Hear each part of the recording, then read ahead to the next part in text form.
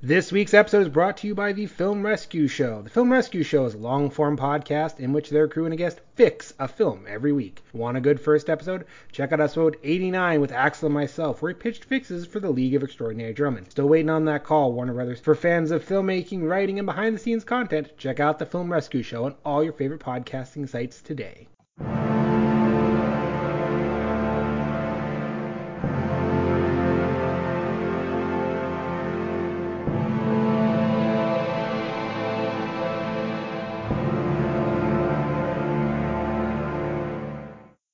Hello and welcome back, patrons, to the Horus Heresy Book Club. I'm Lord Commander Ulrich, and with me as always is his shield brother, Axel Wright.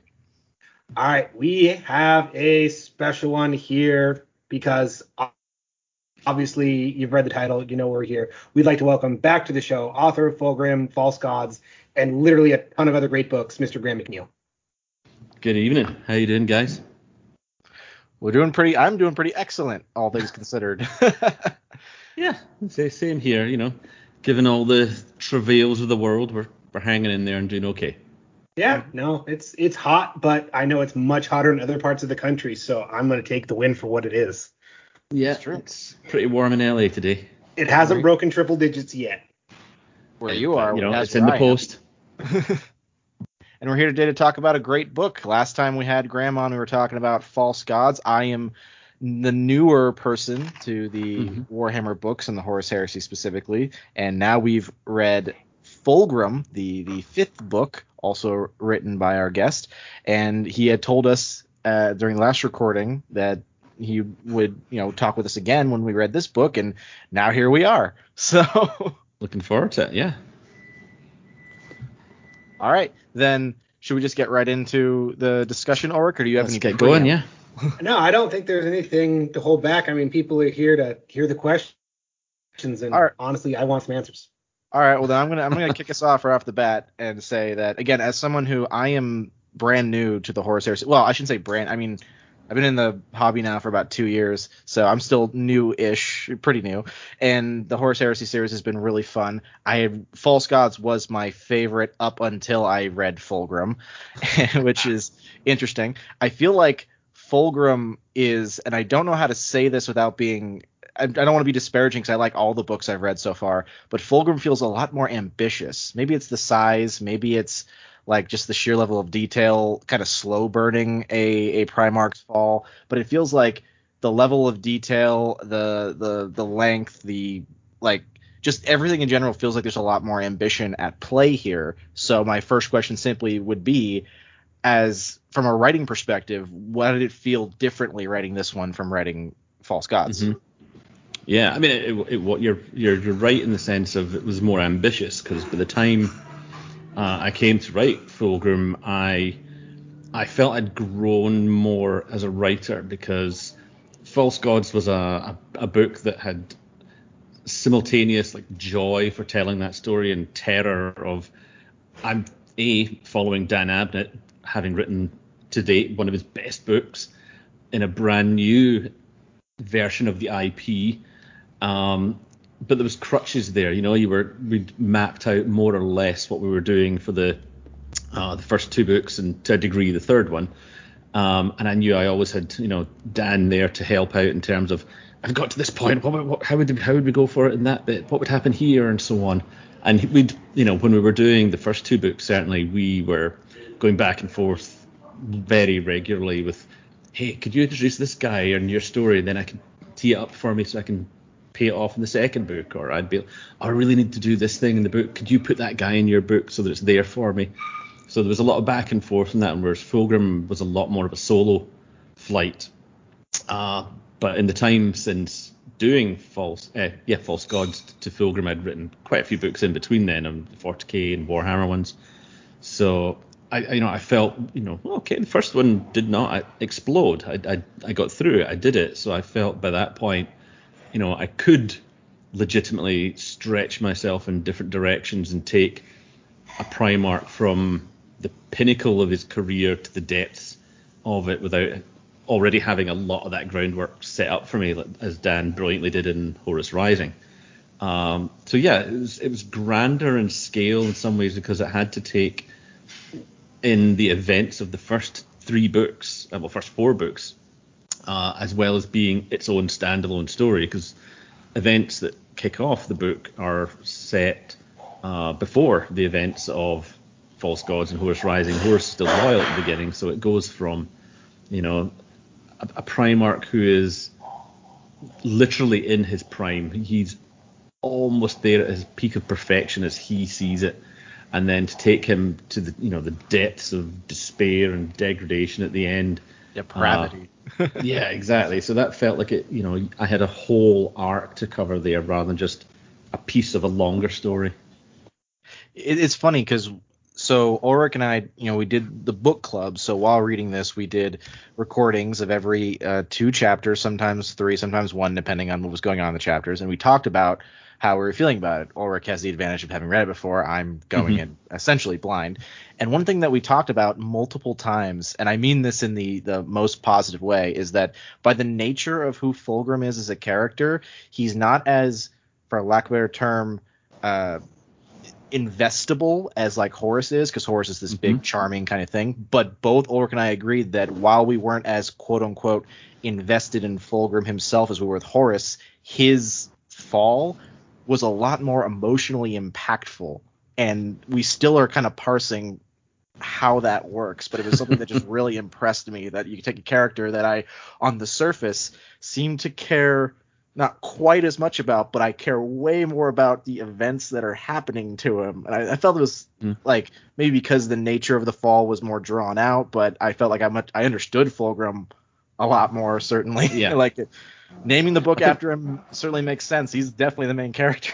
Yeah, I mean, I think we can all relate in some way to what Fulgrim went through, and we all we want to do our best. We want to think that we were good at a thing.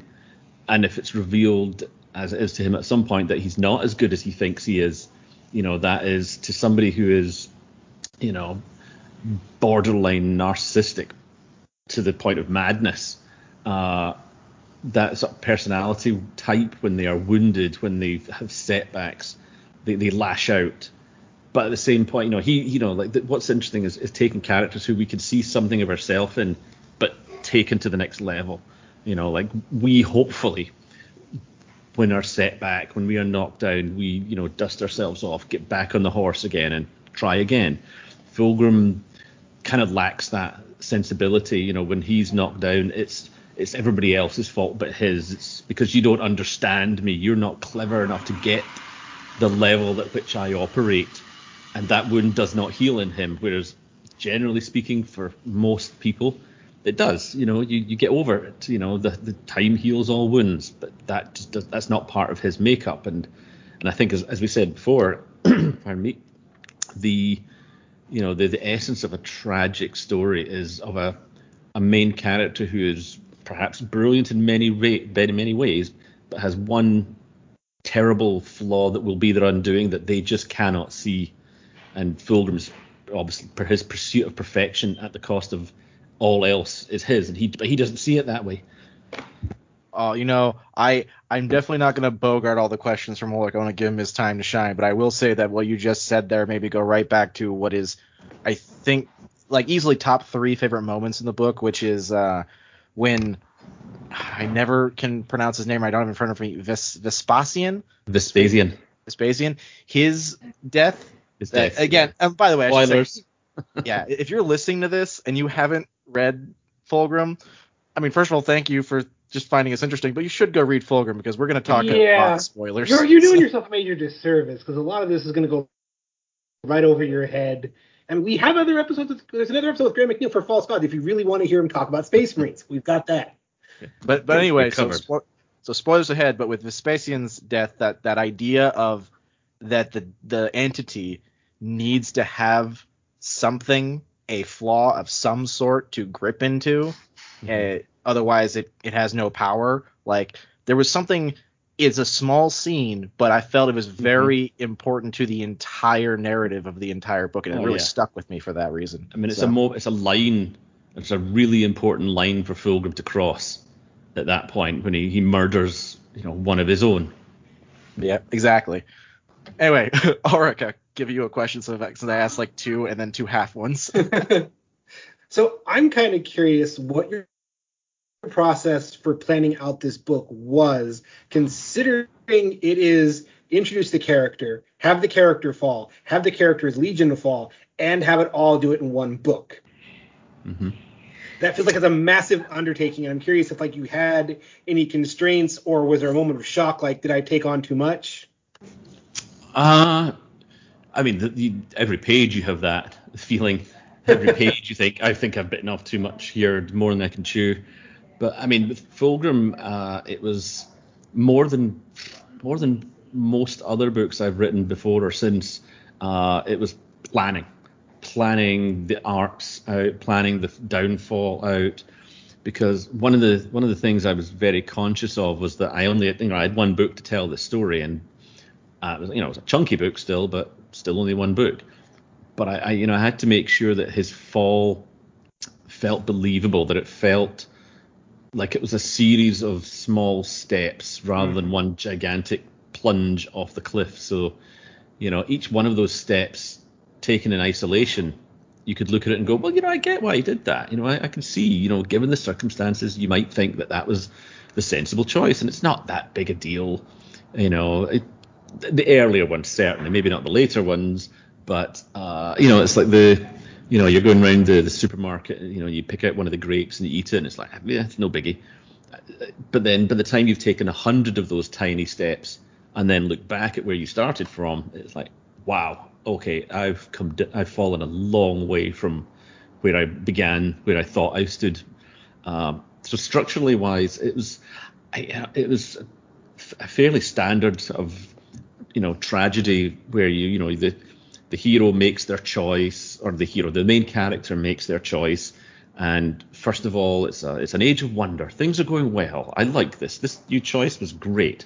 I made the right call in doing the thing, but then gradually things start to unravel for them, and everything they do just drives them deeper and deeper into the hole, until eventually, the forces of order, so to speak, rail against them and come to, take what is due to them. But in, most tragedies of, like Shakespearean style things, the hero gets their comeuppance.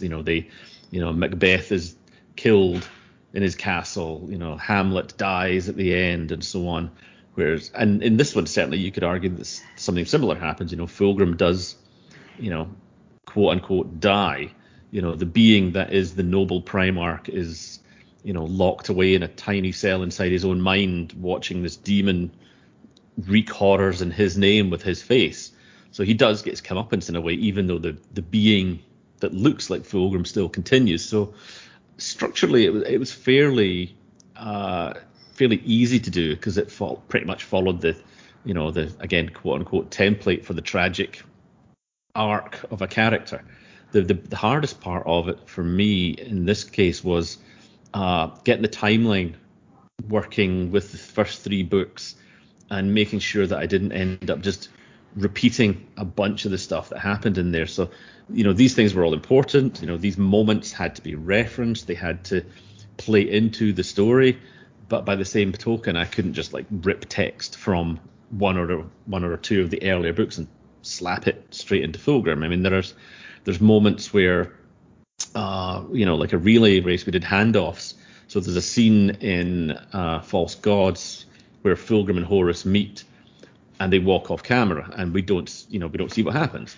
But in the book Fulgrim, we do. We see that moment taken on from the point where they left, where they exit stage left, and we do see the outcome of that. So you're still seeing the important beats of the story play out, but just from a different angle of the stage, or from a moment that finished early in one and carries on in the next. So finding the right dramatic moments to pass the baton from one story arc to the next, while still maintaining that integrity of readers' understanding of what was going on, was the trickiest part, and making sure that the fall felt gradual but inevitable.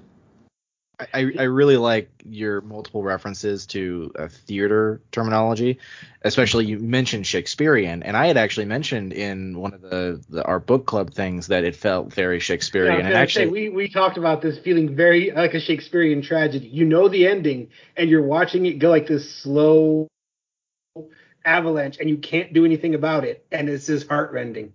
That's the thing. I mean, perversely or not, that's the thing I love about the tragedy as a thematic arc for a story. Is like, going in, this is going to end badly, and like most stories, it's the journey. The journey's the fun part. It's seeing how I know going into certain books or movies, it's going to end a particular way, but that's kind of irrelevant. I just want to see how we're going to get there and how much fun or horror we have along the way. I'm Horror sure is a there are good many. word. Yeah, I'm sure there are many words for that. I always called it the Perry Mason thing, where like Perry Mason's going to win the case. It's not about if he wins, it's how he wins. So, but speaking of knowing the ending and still getting pulled in, one thing I want to ask about is I had done my lore research just for funsies, so I know a lot about the heresy. Like I knew about Ferrus Manus's fate, so I was not at all expecting him to quickly become like one of my favorite Primarchs just from what little scenes he has. So that's something I want to ask you about, is particularly writing for him, considering he's not in a whole lot of the book, but he's a very important player considering he's kind of a minor player. So, and there's something I mentioned to Orc a few times, how he feels more, for lack of a better term, like mortal. I don't like that word, relatable. More human. Yeah. Yeah. So I just want to ask you about writing Ferrus specifically. So. Yeah. Yeah. Ferris was written explicitly with that feeling in mind. I wanted to evoke that sense of humanity, because Ferris, he's connected to the earth in a very the earth as in his planet in a very physical way. He the silver hands from fighting the worm, and he works with his hands. He's very connected to things like that. He works with his hands, and he's got a real humility to him. He's the absolute antithesis of Fulgrim in that sense. So making him relatable and human and likable was entirely deliberate, precisely because when he dies at the end at the hands of his best friend, so he thinks leading up to that moment, it was that much more impactful. Because if Ferris had just been a kind of robotic or blink and you miss him cameo, when he dies at the end, it wouldn't have had the same effect on Fulgrim as it does, because that's the real sort of horror of that moment is not that he's killed his best friend, which is bad enough, but he sees at the moment of his death all the moments that Ferris was trying to help him, all the moments Ferris was trying to talk him back from his own self-destruction, all the things he thought were attacks on him, all the things he thought were disparaging comments, were the desperate acts of a brother trying to save his best friend. So knowing that he could have stepped back from the edge but didn't, and his best friend is now dead because of it, was that just that extra twist of the knife, the rubbing of the salt and the squeezing of the lemon juice into that wound. I know the line that stuck out with me most, that really, and I felt like I feel like I'm just fanboying at this point, but it just was really impressed me that the complexity in the line, at least the way I see it, was with tears in his eyes. Where he says with tears in his eyes, Ferris says, "I know you're not lying, and that's why you have to die." And I just felt like there was so much going on in that one moment to tell you about who Ferris is as a person, that it just kind of blew my mind. So Excellent, guys. It was there's a bunch of the lines. I mean, that scene at the end got worked and reworked over and over again, just to make, because I wanted it to have maximum impact for all the things that were happening, and the relationship between them that was now irrevocably destroyed. So the dialogue was doing double and triple duty for text and subtext and subtext and so on, and levels of ambiguity that you hope the reader will take away and going, I'm not that could mean this and it could mean that, and did he that's I wanted to make it feel appropriately emotional and have that level of complexity to some of the dialogue there that left an impact. So, all right, Ulrich, your turn. Now that works perfectly because that goes to my question. Because the end of this book is a 1-2 combo gut punch in that you go from this heart-wrenching moment of brother murdering brother, and you are just so floored by it because you've really come to like this character, and all the tragedy plays out, and you get Fulgrim going through the process, followed by Fulgrim, I want to be away from this, and then his tragedy of, and now he's trapped in his own mind, seeing all of the horrible things he's did, all the horrible things that happened to his legion, and realizing he can't do anything about it. And I want to know how you kind of came up with that ending, because you have two really good, horrible endings here, and you just put them both in at the same time. Again, some of that came from like the original lore of that moment, and we wanted to think the thing I wanted to make clear all the way through the story was that these things were all driven by Fulgrim's choices. You know, he wasn't deceived in the sense of literally lied to. He wasn't possessed at that moment. So that the language around that final moment, I hope, makes it clear that, you know, Fulgrim, the demon, relinquishes its control of him, and the choice to kill Ferrus comes from Fulgrim. It doesn't come from the demon. The demon doesn't drive his arm. It kind of lifts its control over him, and Fulgrim's still kind of in the grip of his own narcissism, delivers the death blow. And again, the true cruelty of the demon at the end of it is that it sort of drops the veil from it. It sort of pierces that narcissism to show him the reality of how he has behaved and all that he has done, for him to realize, oh my God, this was all me. I did this. I wasn't out of my mind. I wasn't, because it abrogates him of responsibility if it's not him that's doing it. And it had to, for the true emotional, as you say, 1-2 gut punch, you can forgive Fulgrim if it's not him doing it. Oh, you were Hawkeye mind controlled. It wasn't really you. It's like, no, this was you. Everything was you. That, like the same with Horus, the demon tells you selective truths and lets your own flaw fill in the blanks with venom. It's funny. That's something we said multiple times in our reading, that while Fulgrim is very obviously being manipulated, we never once got the feeling that there wasn't we never felt like it abdicated him of the responsibility of the decisions he was making. So yeah, he had to have agency all the way through to the point, because if a character's choices are not really their choices, then you immediately detach somewhat from the investment in them. You're like, well, okay, if this plot's on rails, then it doesn't matter what the character does, it's going to get to where it gets to regardless. So yeah, it was.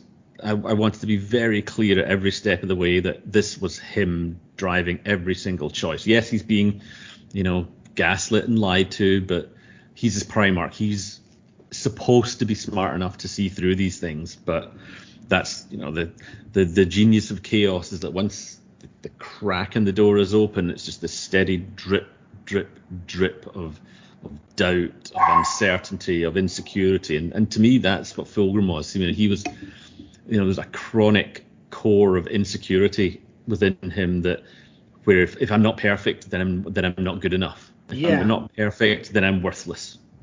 We talked about that, and that was such a cool thing to write into him, is everyone views him as this demigod. His sons view him, everyone else views him. He is the son of the Emperor, but he's plagued by this chronic sense of doubt that he can never be good enough. And it's this weird little flaw that is perfect, that just sets up his character. Everything you know about him is right there. He doesn't think he can be as good as he is.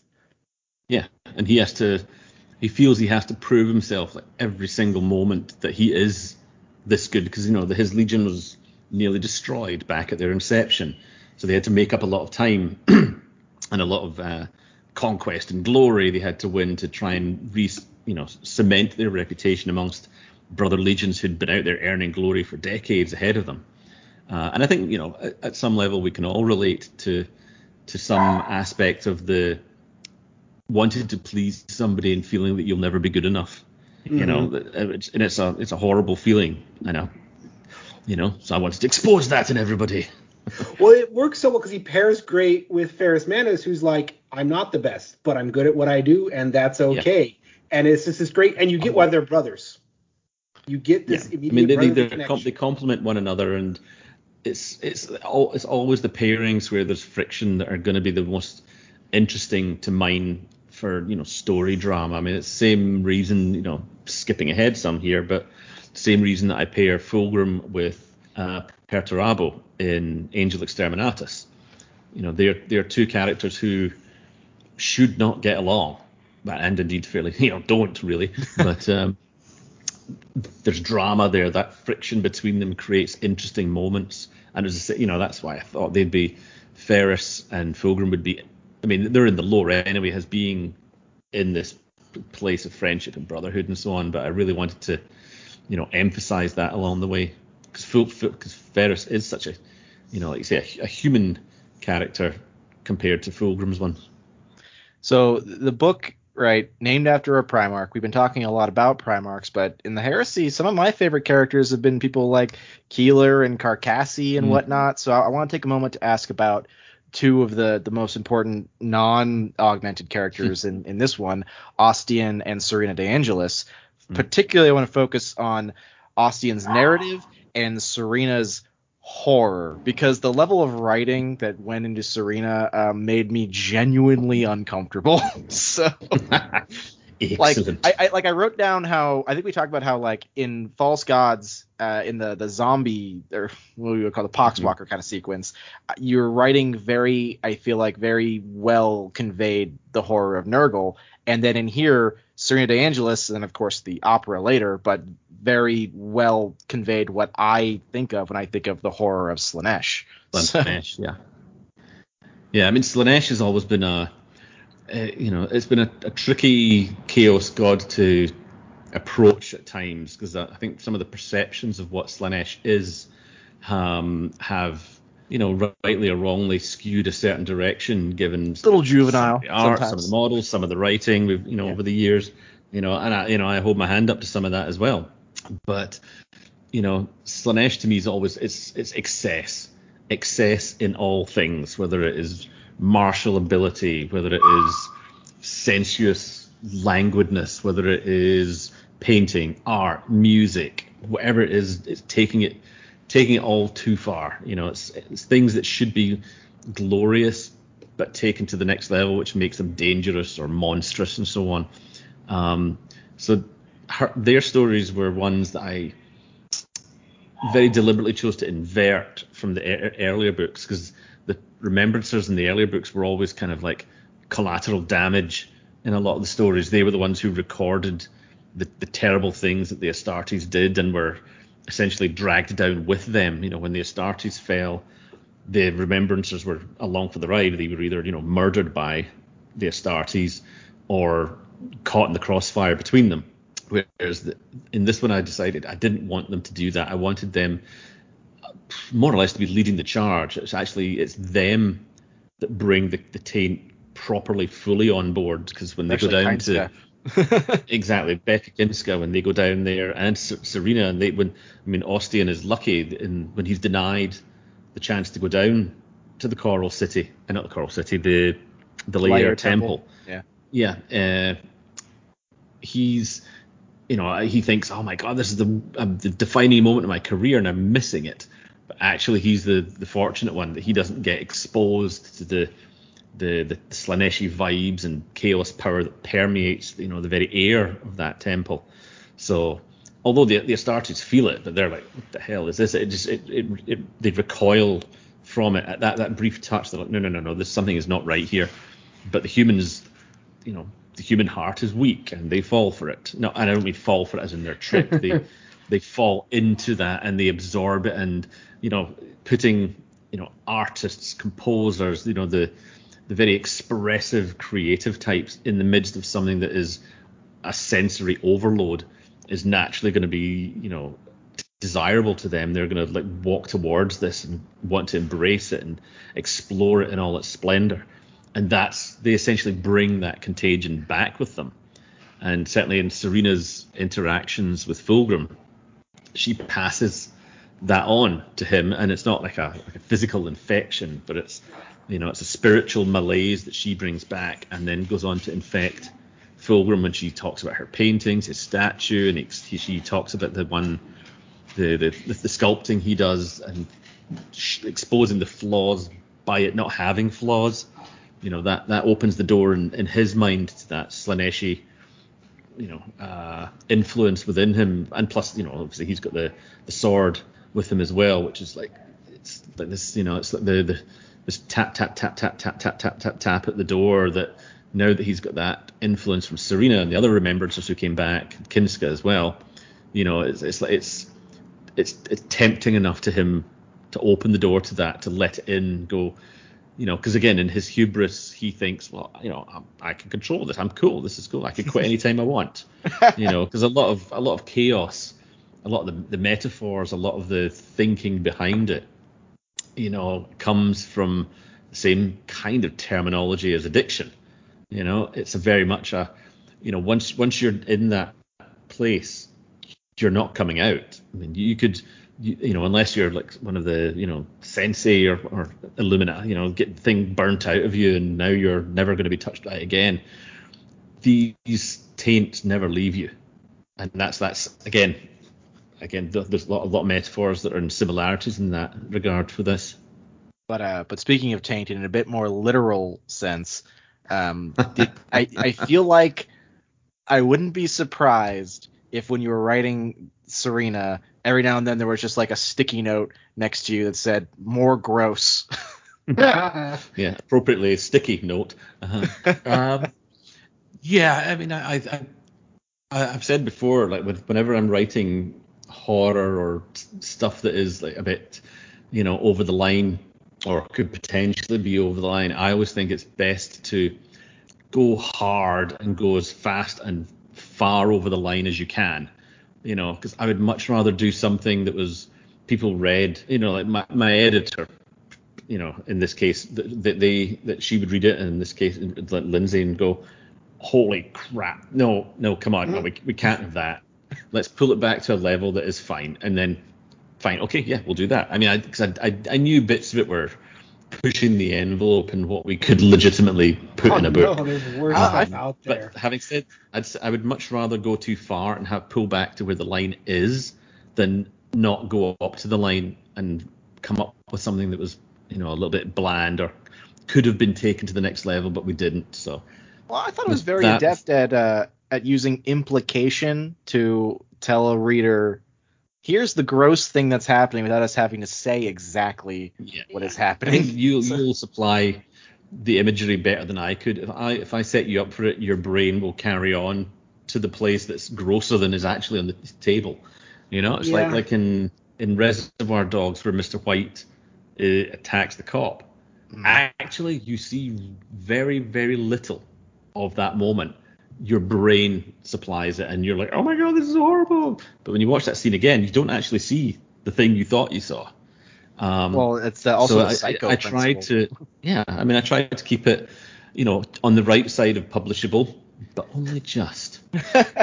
Yeah, I will admit, without having to talk about it, there was a line right at the end where the demon masquerading as Fulgrim mentions this sublime rain that pushed me too far. And I was like, nope. So. Yeah, and I always thought, I remember writing at the time thinking, oh, well, when half of this inevitably gets cut, we'll have to, have a sort of unofficial dark web director's cut. Oh, no. This book. But in the reality of it is, there was only really one scene had to get trimmed a little bit, but that was it. Just what, it was a scene where Serena lures this hapless other remembrancer back to her quarters to harvest him for painting materials, shall we say. And there was a couple of lines in there needed to get pared back, and that's absolutely fine. And I know, even writing them, I was like, this is never going to get past the editors. But you know what? I'm going to put it in, and if they say to cut it, fine, no problem. But most of the rest of it was no problem.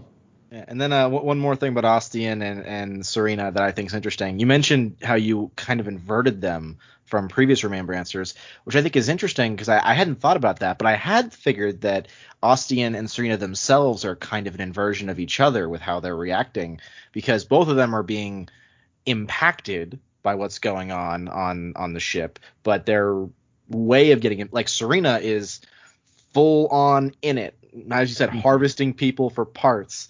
And Ostian has completely closed himself off from everything to pursue his craft separate from everyone, whereas Serena is literally involving people directly in what she's doing. So I thought that was interesting that both of them come to quite literally the same fate by reacting to what's going on in opposite ways. I mean, that's one of the, a lot of the principles of storytelling, that I like to do is like that, that unity of opposites. You have Fulgrim and Ferris, Ostian and Serena, Human and Astartes, and so on, trying to keep those opposites coming at each other from different approaches, being something, embracing the elements of the plot, same elements of the plot, but in wildly different ways, but which ultimately bring them to the same point. Because the fact when you've got opposites, only one of them will come out of it. When those opposites clash, story-wise, character-wise, emotionally, only one of them gets to continue. Most scenes you have, like, the premise, of the plot, then you have the antithesis of that moment, and then that clash brings on the next scene, brings on the next moment, and so on. But when you have those opposites at crucial points in the story, only one of them gets to go forward, and that was very much a lot of the thematic running through the entire story of opposites colliding and friction coming out of that, drama coming out of that, and often some of those things allow depending on the scale of the clash, they allow both elements to continue to circle back again, because opposites attract. They inevitably will come back together again later on in the story. But when the clashes of such, become such a magnitude, only one can walk away. And that happens time and time again through the book. There's a whole bunch of opposites clashing, colliding, coming away, clashing, coming away, until they keep getting so hard that, like Fulgrim is the only one to walk away. Well, to be fair, neither Ostian and Serena get to walk away at the end of it, but Ostian makes that choice to join her at the end, so to speak. Well, other way, but yeah. Yeah. Oh, yes, sorry, yes. That's right. She doesn't make the choice. Sorry, wrong one. Been a long time since I've read this book. No worries. I got into 40K by reading your books, and one of the first things I noticed was your ability to write epic, easy to follow battle. Even Axel kind of noticed, because he's not a big fan of the battle scenes. That's not what he's reading these books for. He enjoys them, but it's not his thing. And even he noticed that these were a whole nother level, especially the Battle of Istvan 5. And I'm kind of curious, what's your secret for writing these big, epic, easy to follow battles? Yeah, I mean, it comes from a few places that I love maps. I'm a big believer in maps, and certainly when I'm writing out, especially a battle scene, because like I grew up on like Donald Featherstone's books about wargaming, and a lot of them would be like wargaming out, the Battle of Hastings, the Battle of Lewes, Stamford Bridge, Falkirk, what have you. And there'd be all the little diagrams of the little, like we used to have, like in the old White Dwarfs, with the battle reports, with the little blocks with, spearmen and orc boys and stuff like this, and they'd move around. So you could always picture where all the miniatures were in the battle report, or where the soldiers were in a particular battlefield. And I would always, I know like the emotional beats and the character beats that I've got to get in the story. Okay, so I need Fulgrim and Ferris here at this point. Okay, I need to get the Morlocks around there. So I'll write out, not, it won't be in any great detail, but it'll be a quick sketch of, okay, here's where the combatants start. Okay, then I can do a scene with Fulgrim, seeing them coming onto the field. Okay, then they move around. These guys go to flank them. Okay, right, I can do a scene of Ferris watching that moment in the battle. And you vary your altitude when you're writing. I like to vary my altitude when I'm writing a battle. So sometimes I'll be up at 10,000 feet, watching the entirety of the battlefield, plotting out and informing the reader, okay, these guys are over here, that's happening there, this clash happens in here. Sometimes you'll be down at ground level with the combatants, in amongst the swinging swords and the blood splattering the helmet visors and so on. So you pull out as much as you need to give the reader the sense of what's happening, so they feel they understand what is happening, and then zoom in on the moments that really require that level of immersion, where you want the reader to be in the thick of the fighting and reading fast. Like when you're like, it's an obvious sort of kind of trick, so to speak, but when you're writing a combat scene, keeping a lot of white space in the page, keeping the sentences short, keeping it punchy, lots of declarative language, that forces the reader to read quickly. And when they read quickly, they're a bit breathless, they're moving with the pace of the action. And then you pull a little bit further out, give the reader a bit of a chance to breathe, in a sense, because it's all about tension and release.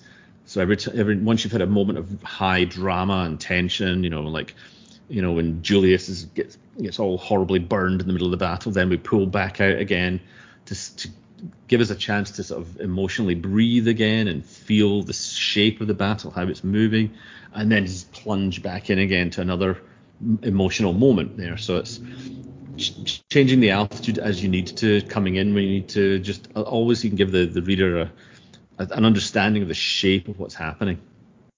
I don't know why. Well, I do know why, but your description made me think of like waves on an ocean. I'm going to refer to it as wave writing from now on. I know I'm going to steal that. TM.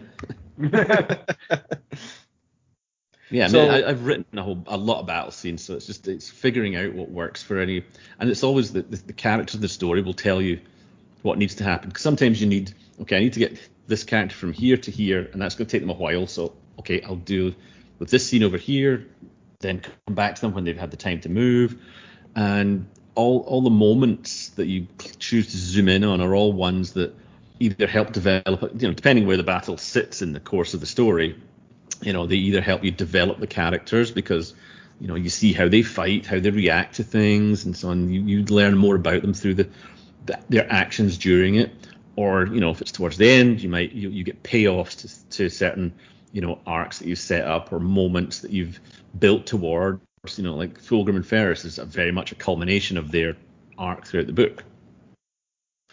Yeah, it's funny because Ulrich is right that I generally have not been a big fan of the battle sequences in these books. Not that I dislike them, but they're not usually why I read. But I have enjoyed, so I've now read, 5 books from 4 different authors, and I like all of them, but I like your style of battle writing more, and I couldn't quite figure out why. I've still been analyzing that, but I'm going to pay more attention to what you've just talked about. Every battle it should serve. It can't. I say it can't just be bolter porn. Of course it can, and there's nothing wrong with a whole bunch of people shooting each other and stabbing each other in the head with chainswords. All good. I mean, I'd love that as much as the next reader.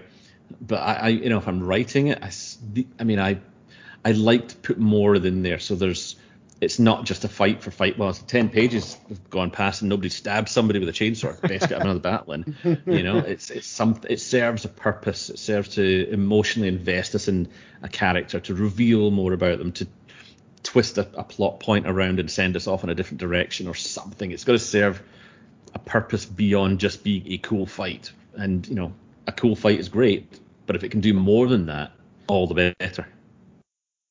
All right. So one thing I definitely wanted to touch on with a writer especially, but is that it's becoming more common knowledge among people now that the term grimdark originates with Warhammer. People have been using that. I used that term for years before I ever knew it came from Warhammer. But with the hobby getting a little bigger the last few years, I'm seeing that knowledge more and more. Now, I know that from a narrative kind of perspective, grimdark has some complex kind of meaning. I generally interpret it as being so dystopian as to have no hope at all, and sometimes so over the top with it that it comes back into ridiculousness.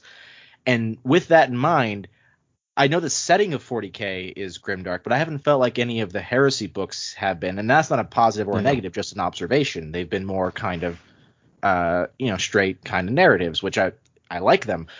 Fulgrim was the first one that started feeling like it was really dipping its toes into grimdark, mostly with how absolutely hopeless a lot of the scenes were getting. I think I first got that vibe with Vespasian's death. So as an author, and as an author who's worked in this setting, what does grimdark mean to you, and how do you think it applies or does not apply specifically to this book? In terms of, I think you're spot on in your observation that you hadn't particularly felt it colossally up until now, because the vibe of 40k novels certainly is that this is a galaxy at a minute to midnight. This is all falling down. There's all the dreams that we had are dead and in ashes, and we're just holding on to the last gasp of our empire by our fingertips. The Heresy books are the opposite of that. They start out from a place of great optimism.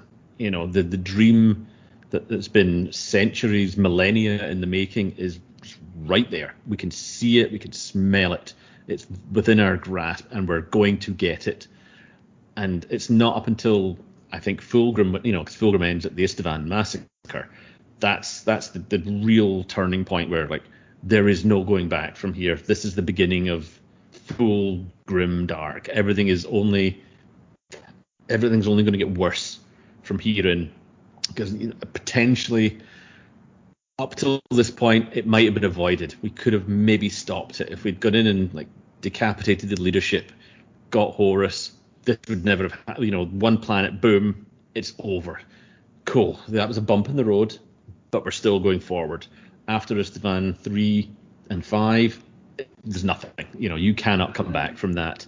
So that's the beginning, really, of the full grim darkness. I mean, what it means to me is, it's a kind of, Grand Guignol overdose of everything's horrible and we're all going to die and that we can't do anything about it and everything is meaningless. It's to the point of nihilism.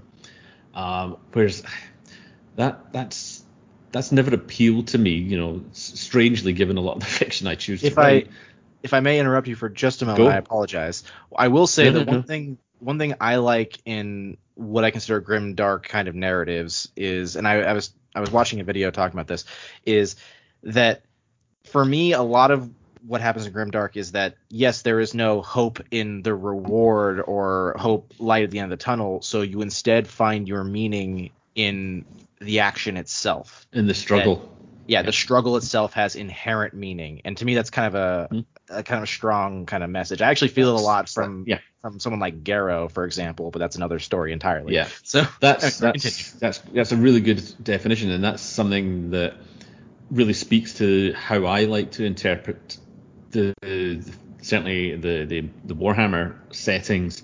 That because I don't like the idea that there is never hope, and no matter how bad things get in any of my books, there's always a sliver of hope. There's always a thing that we can do.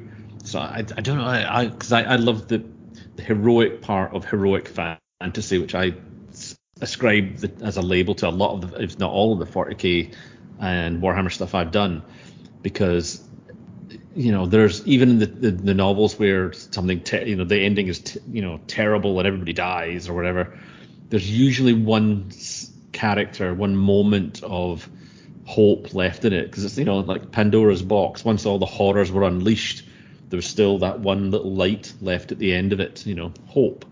And I think a grimdark setting, it doesn't work without it, because if there's not something to strive for, even the tiniest flicker that something might change, then, like you say, the struggle is pointless.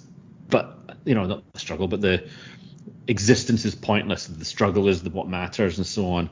But that doesn't. If there is never any hope, it feels like nothing in the stories matter.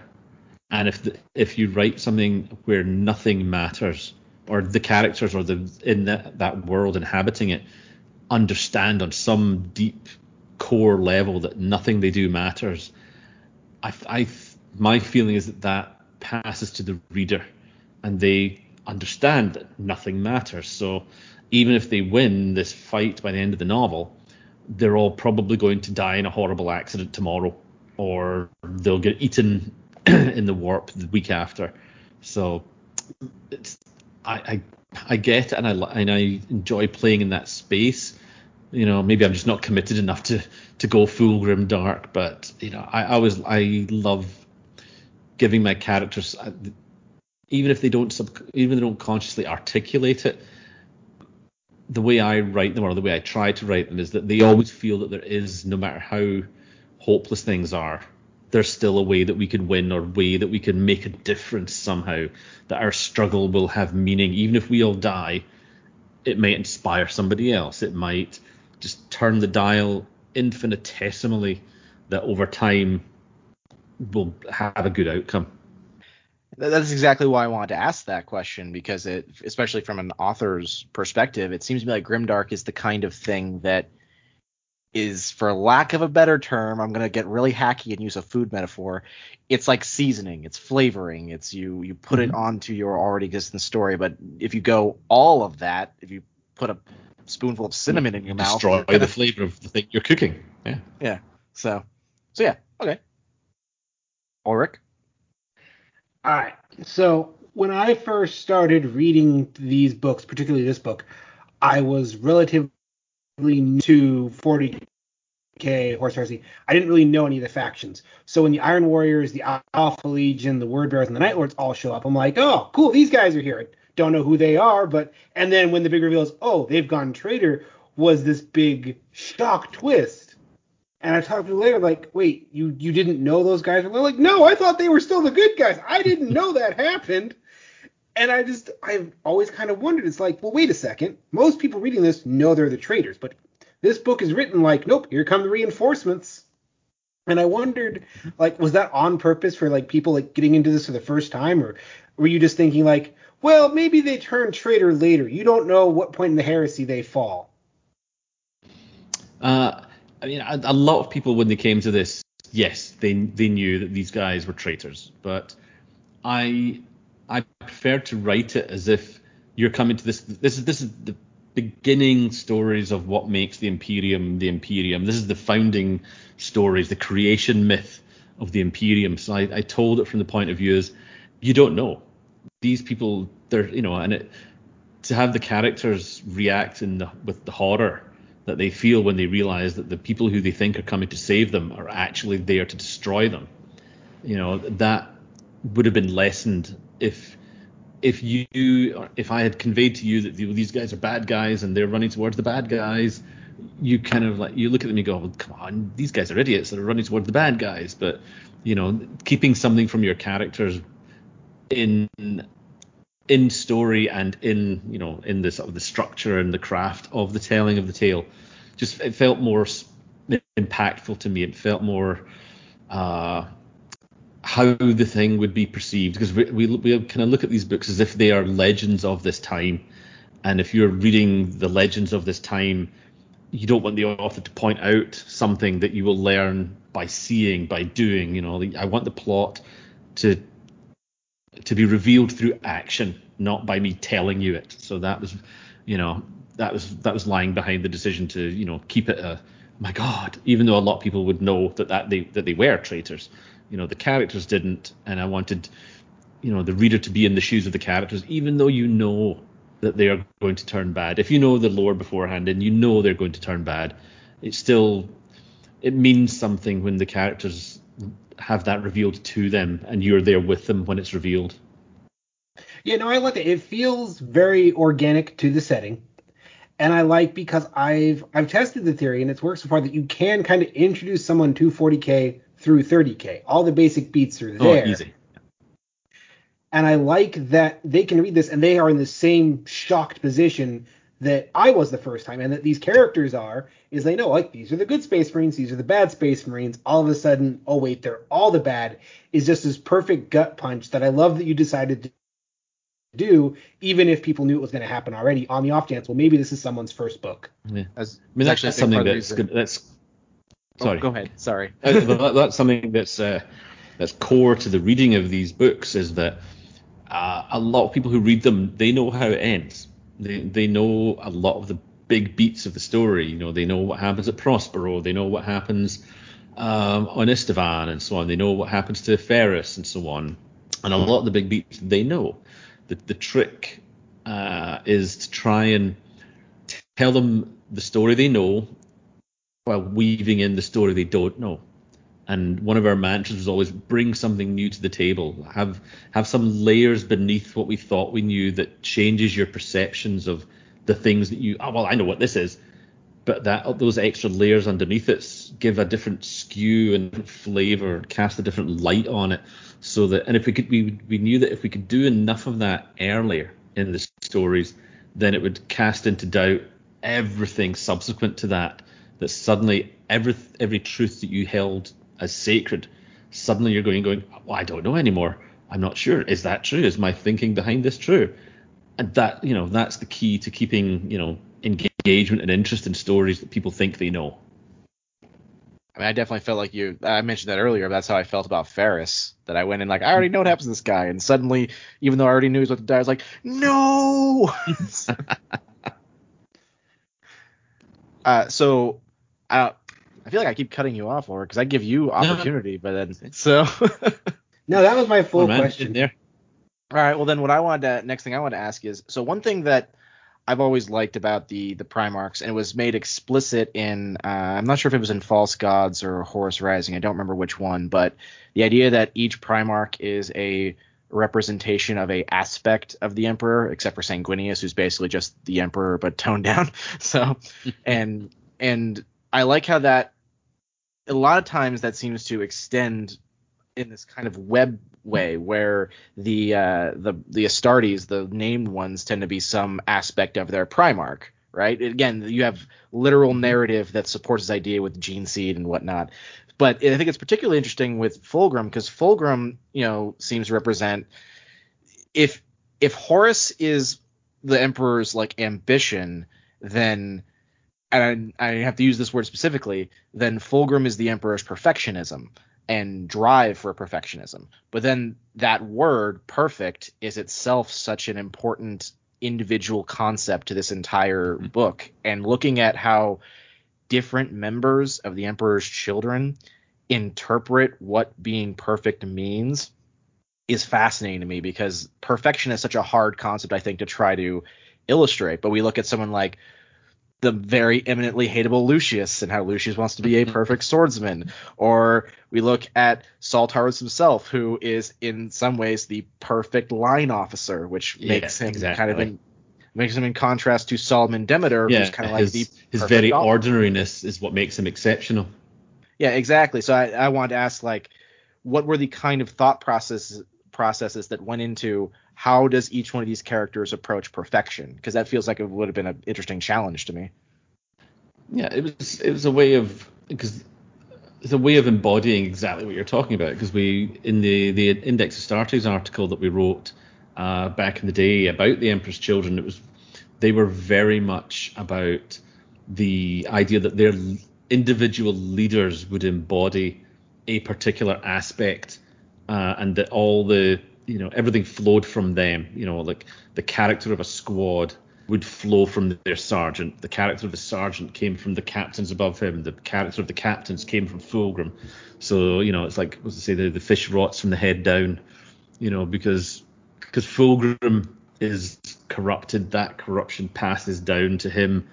But again, using the metaphor for the gene seed, it was like, well, every iteration of that passed down comes with its own like twist of a mutation, like in quotation marks, not a literal genetic mutation, but that drive, that thirst for perfection is perverted in some individual way each time it goes down the chain of command, to the point where by the time it gets to the line soldiers, there's 1,000 variants of that embodied within each one of them. And perfect to them is something unique.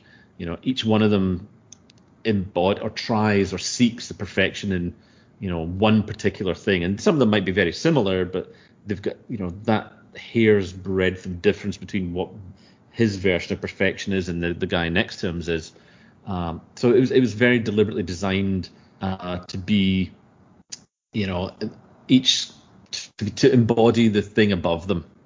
and whatever that was, they would take their character from that. I feel like there's just lots of avenues for trying different things. Like some of them were, trying their hand at art and failing terribly at it. Some of them were like Lucius going down the martial route to extreme. It's every one of them takes that notion of, a strength taken too far becomes a weakness. I feel like even that idea is itself taken to an extreme with is it Maius or Marius? I know Marius, yeah. Marius, thank you. Who takes one failure as an excuse to become an extreme sycophant. That idea of from the top down, even Marius himself is the perfection of that. Perfection one, yeah. By like, I'm just going to be exactly what the person above me wants me to be. So. Yeah, because he's taken, because like a true leader, trains the people below them to be his replacement, essentially.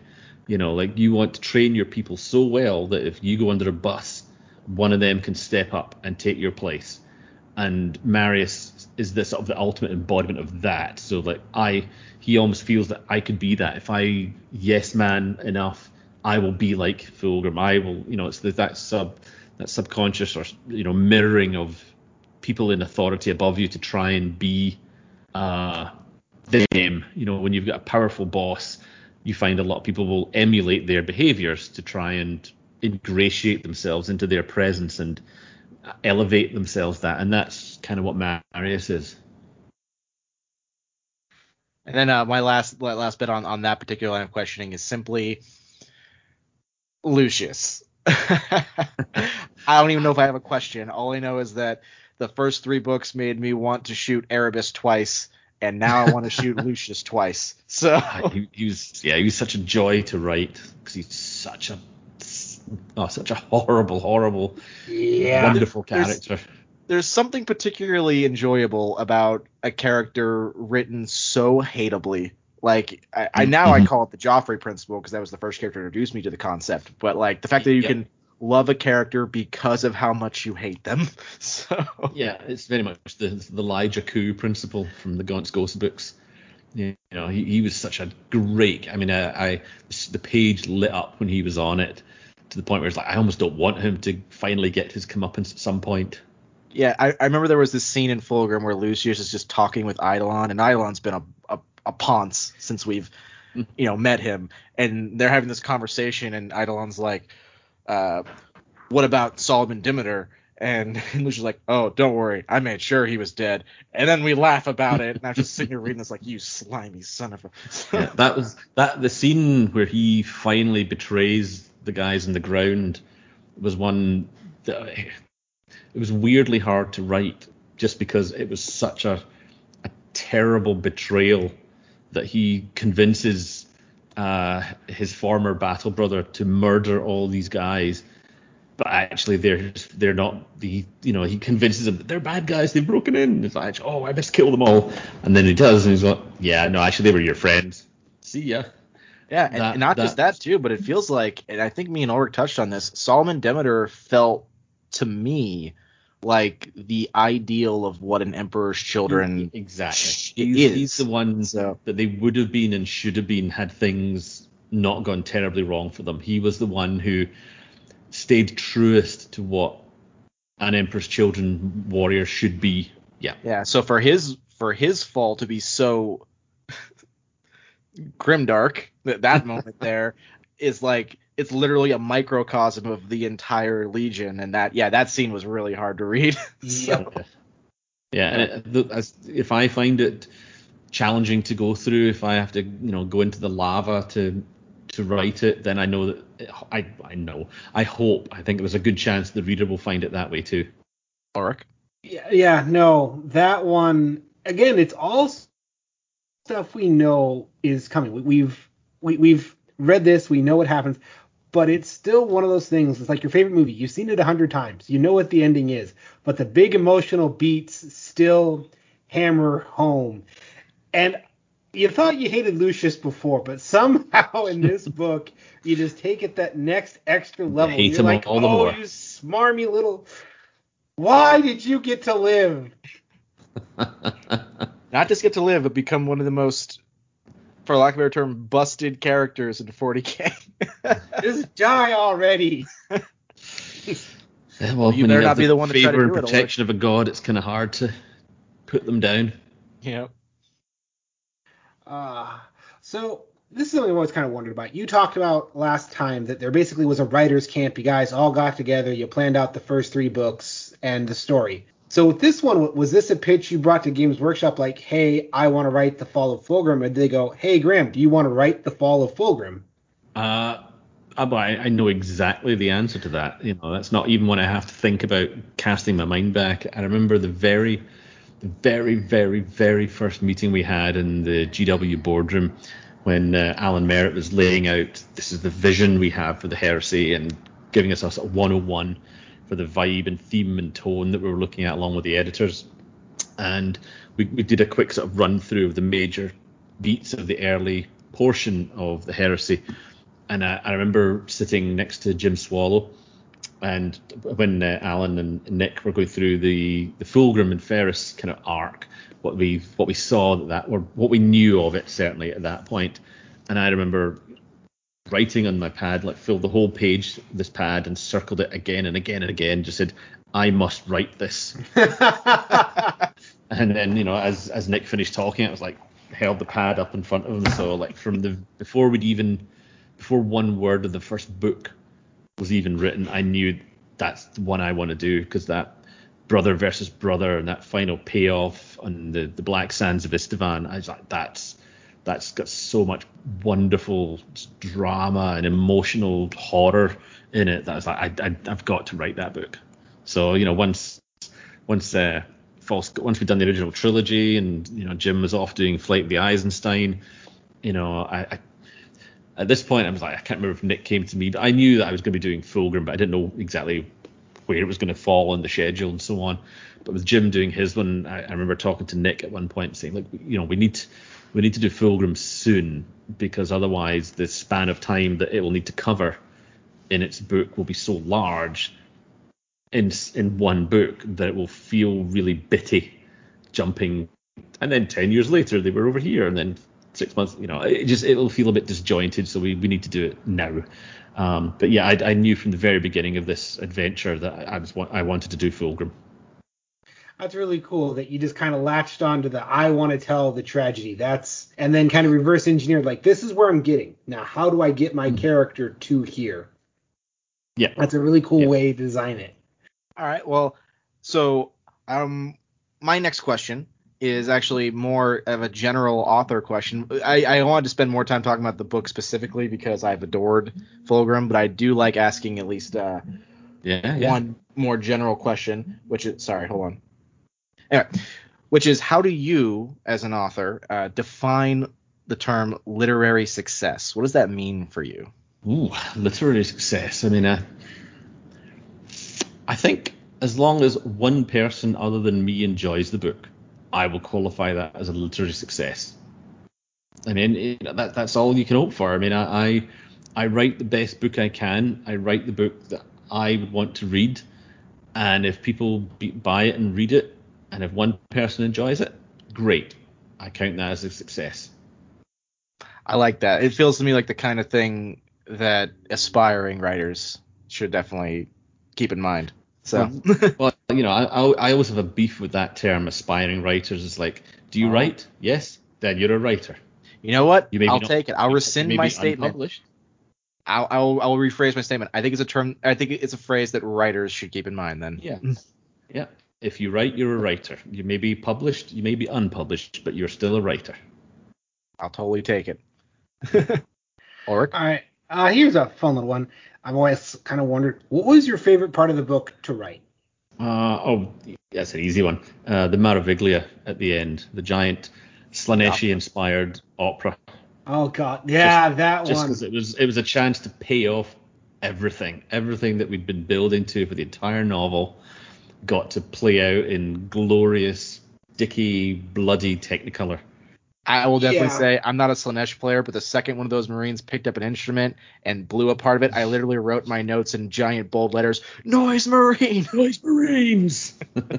Yeah, the birth of the Noise Marines, and the first time we see the Demonettes manifesting through the chorus, and that society, like the movie Society, where everything goes they all do the shunting and coming together in this giant squishy monster thing.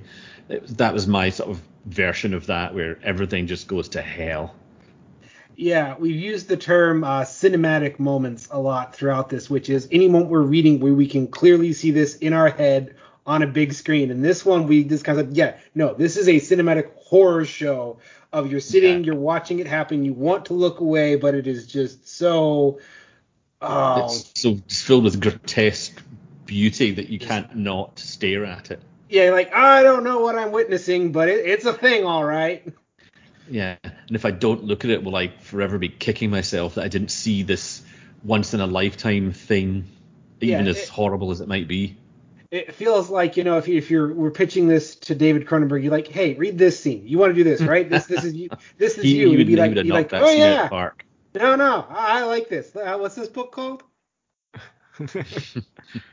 Yeah, no, that sequence was, and the fact that it ends so, I don't know, quiet with just the sweet music of My Emperor's Children was a little haunting. It's the right word for it, I think. Yeah. Well, the same that the way that ends is the way that I ended the book as well, with that sort of quiet moment of all this, Fulgrim in the ruins of the opera house, as the lights just dim and he walks off stage. It's the we've arrived moment that they're well and truly gone.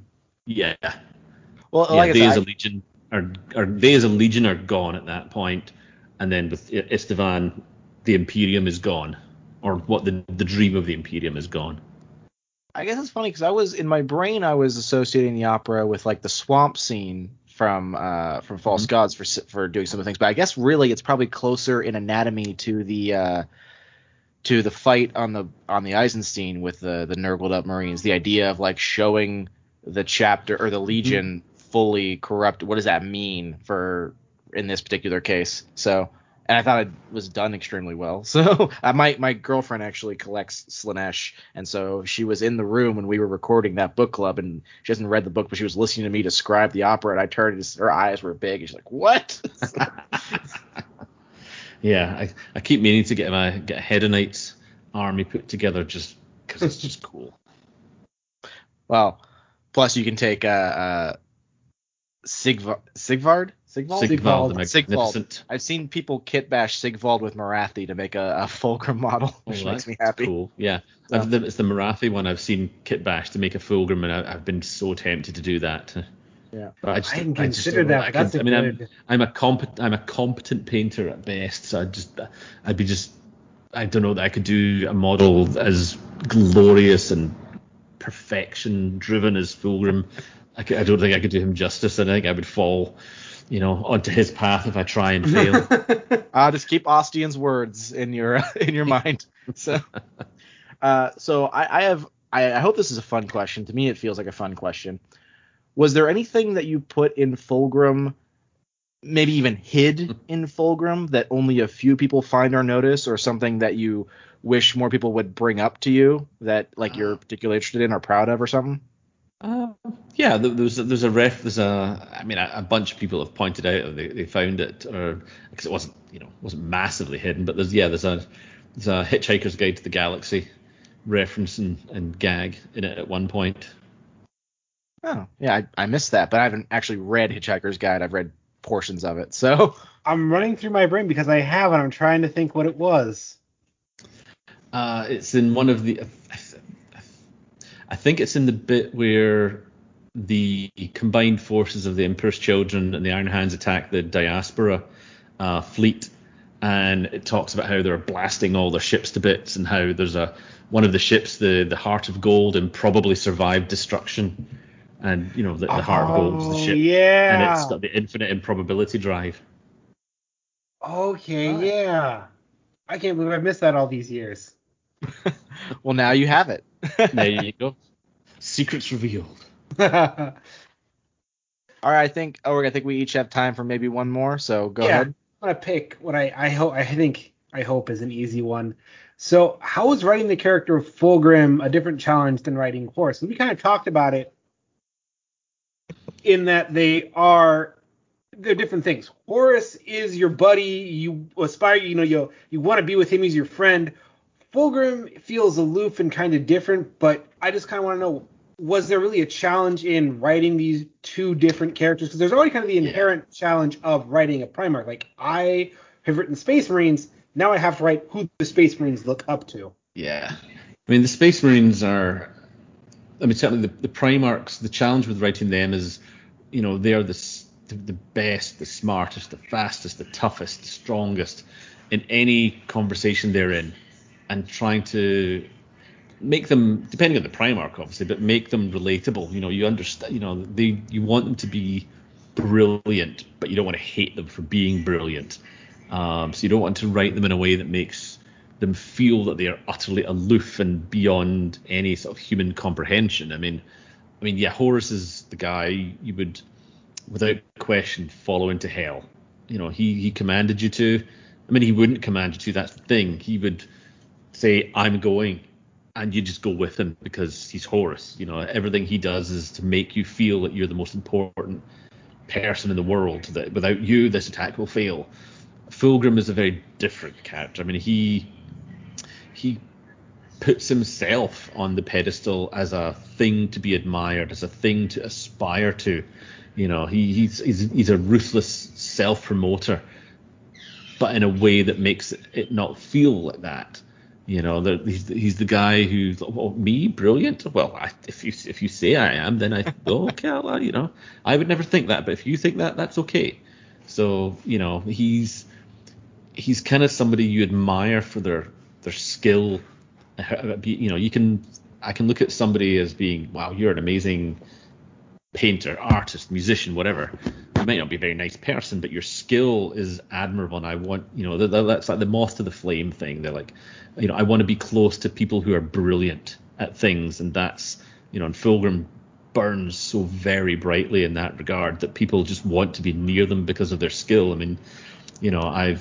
I've met several, creative types over the years who are amazing at what they do, but they're assholes.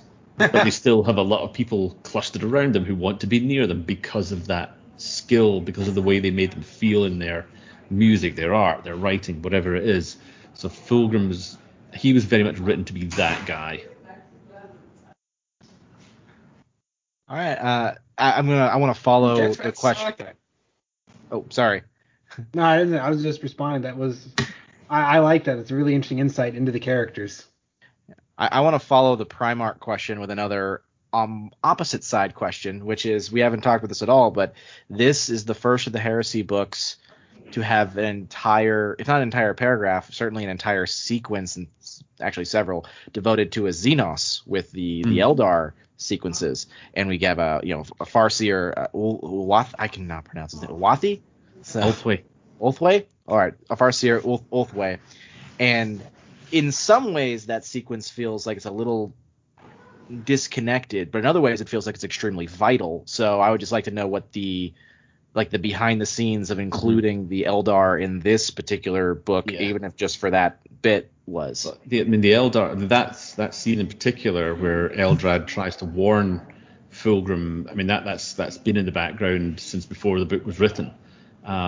And it's such an important moment, the Farseer of one of the Eldar craft worlds coming to try and warn Fulgrim that he's in real danger, because the Eldar are a little bit trying to, a tip of the scale here, a motion there to direct the future. And this is one of these moments in time that Eldrad realizes that if I can turn Fulgrim from this moment, we're golden. So many bad things will not happen if I do that. And even though as a Farseer, he probably knows this attempt is doomed, he can't not make the attempt.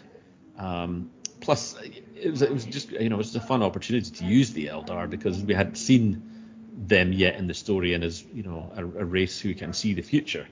It would be weird not to have them pop up at some point. And since they were already in the lore as trying to warn Fulgrim at this point, we had to have that scene in it. And it was just, having there are few scenes more fun to write than Fulgrim Primarch versus an Avatar of Cain. That was pretty awesome. And even I know there's I've seen a few things about Fulgrim he tries to strangle the Avatar to death, and it's like, well, no, I mean he's fighting a thing that looks like a human in terms of its anatomy, arms, legs, and head, and so on. And he's fighting it the way he would fight anything. I mean, yes, the fact that he cannot choke the breath out of it is kind of irrelevant. He's fighting it, and if I rip its head off and crush its neck, that's probably going to hurt it in some regard. Basic anatomy carries across, Yeah, Gotta even try if you're and a find being out. of molten fire and rage and spirit of war, it probably doesn't help getting your head ripped off. Yeah. Well, you don't know if you don't try. Exactly.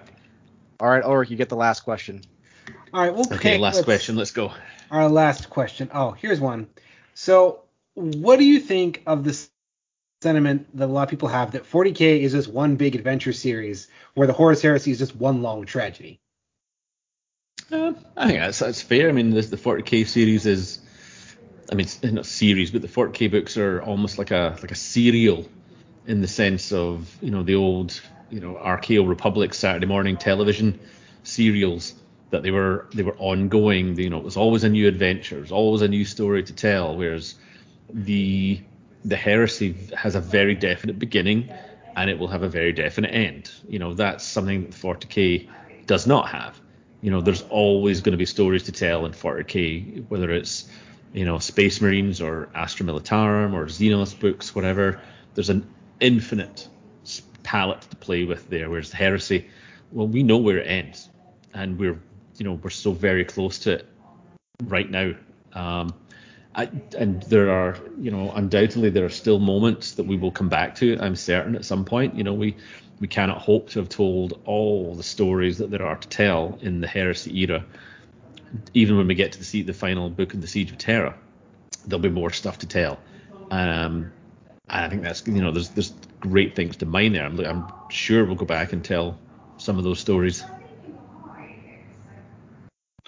No, that's kind of how I've described. Like a lot of people, they've asked me, what is the Horus Heresy? Like, what's that mean? It's like, well, I realized I didn't answer the second part of that question, in the sense of that, yes, I fully agree that the tragedy aspect, I mean, the Heresy is kind of a gothic fantasy sci-fi analog to Paradise Lost. It's the Yes. war in heaven, the We've fall, made the that fall of comparison. Satan.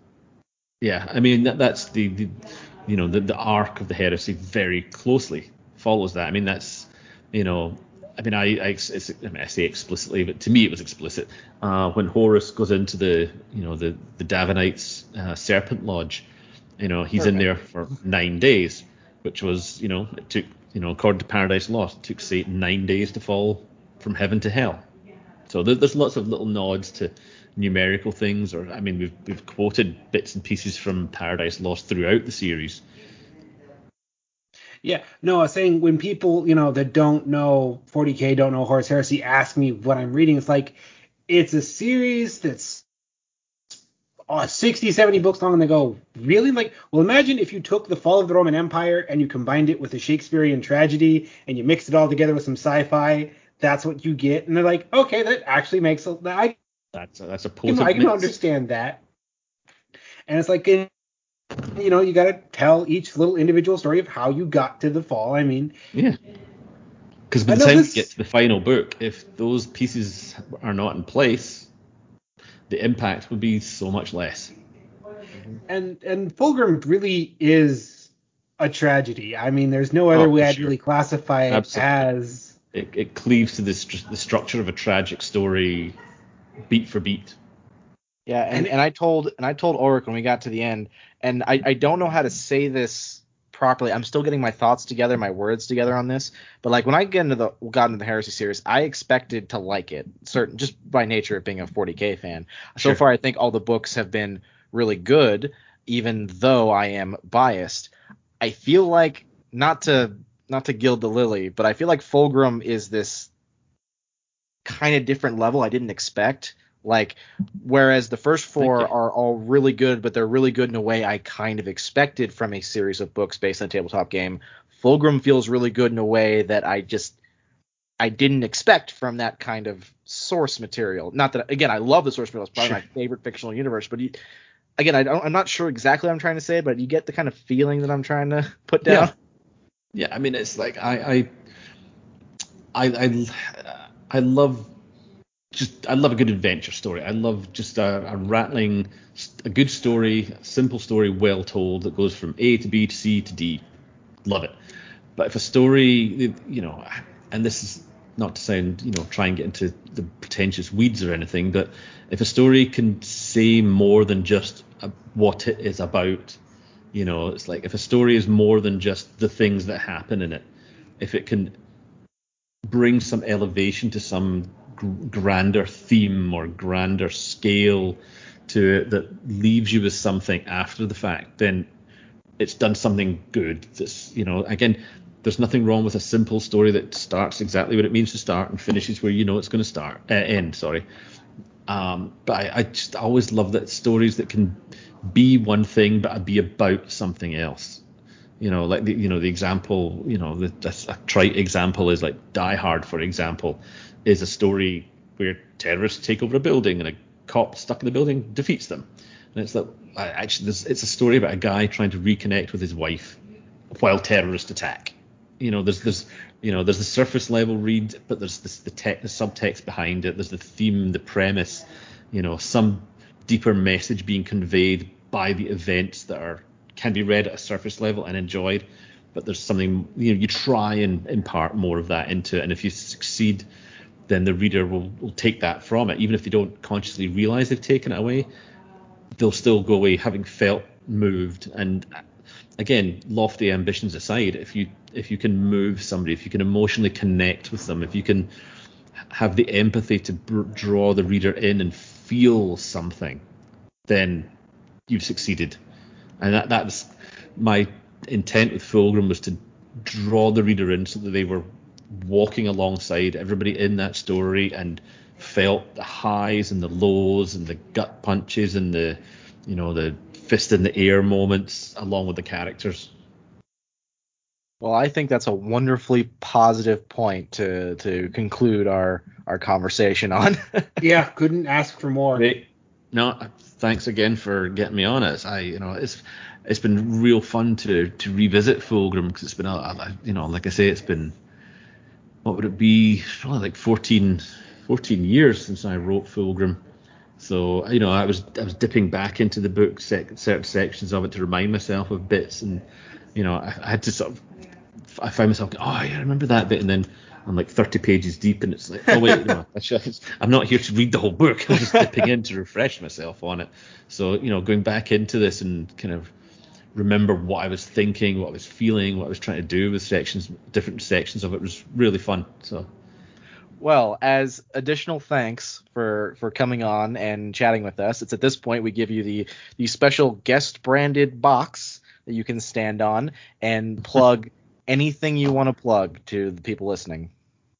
Anything I want to plug? Well, I'm in one of those rare spots where I don't really have anything to plug at the moment, other than if you've read any of my Ultramarines books, it would be lovely if you could dive back in to Uriel and Pazanis' adventures in the Swords of Calth, which is a relatively new story of them back in action. It's been a while since I've told an Ultramarine story. And if you're not quite up to date with the Siege of Terra, Sons of the Selenar and Fury of Magnus would be right up your alley. All three of those books are currently sitting on my to-read pile. Excellent. That's what I like to hear. Next time we speak, they should be on the have read pile. I'm hoping. Well, let's see. I mean, if we get together again, I'm trying to think what the next one would be.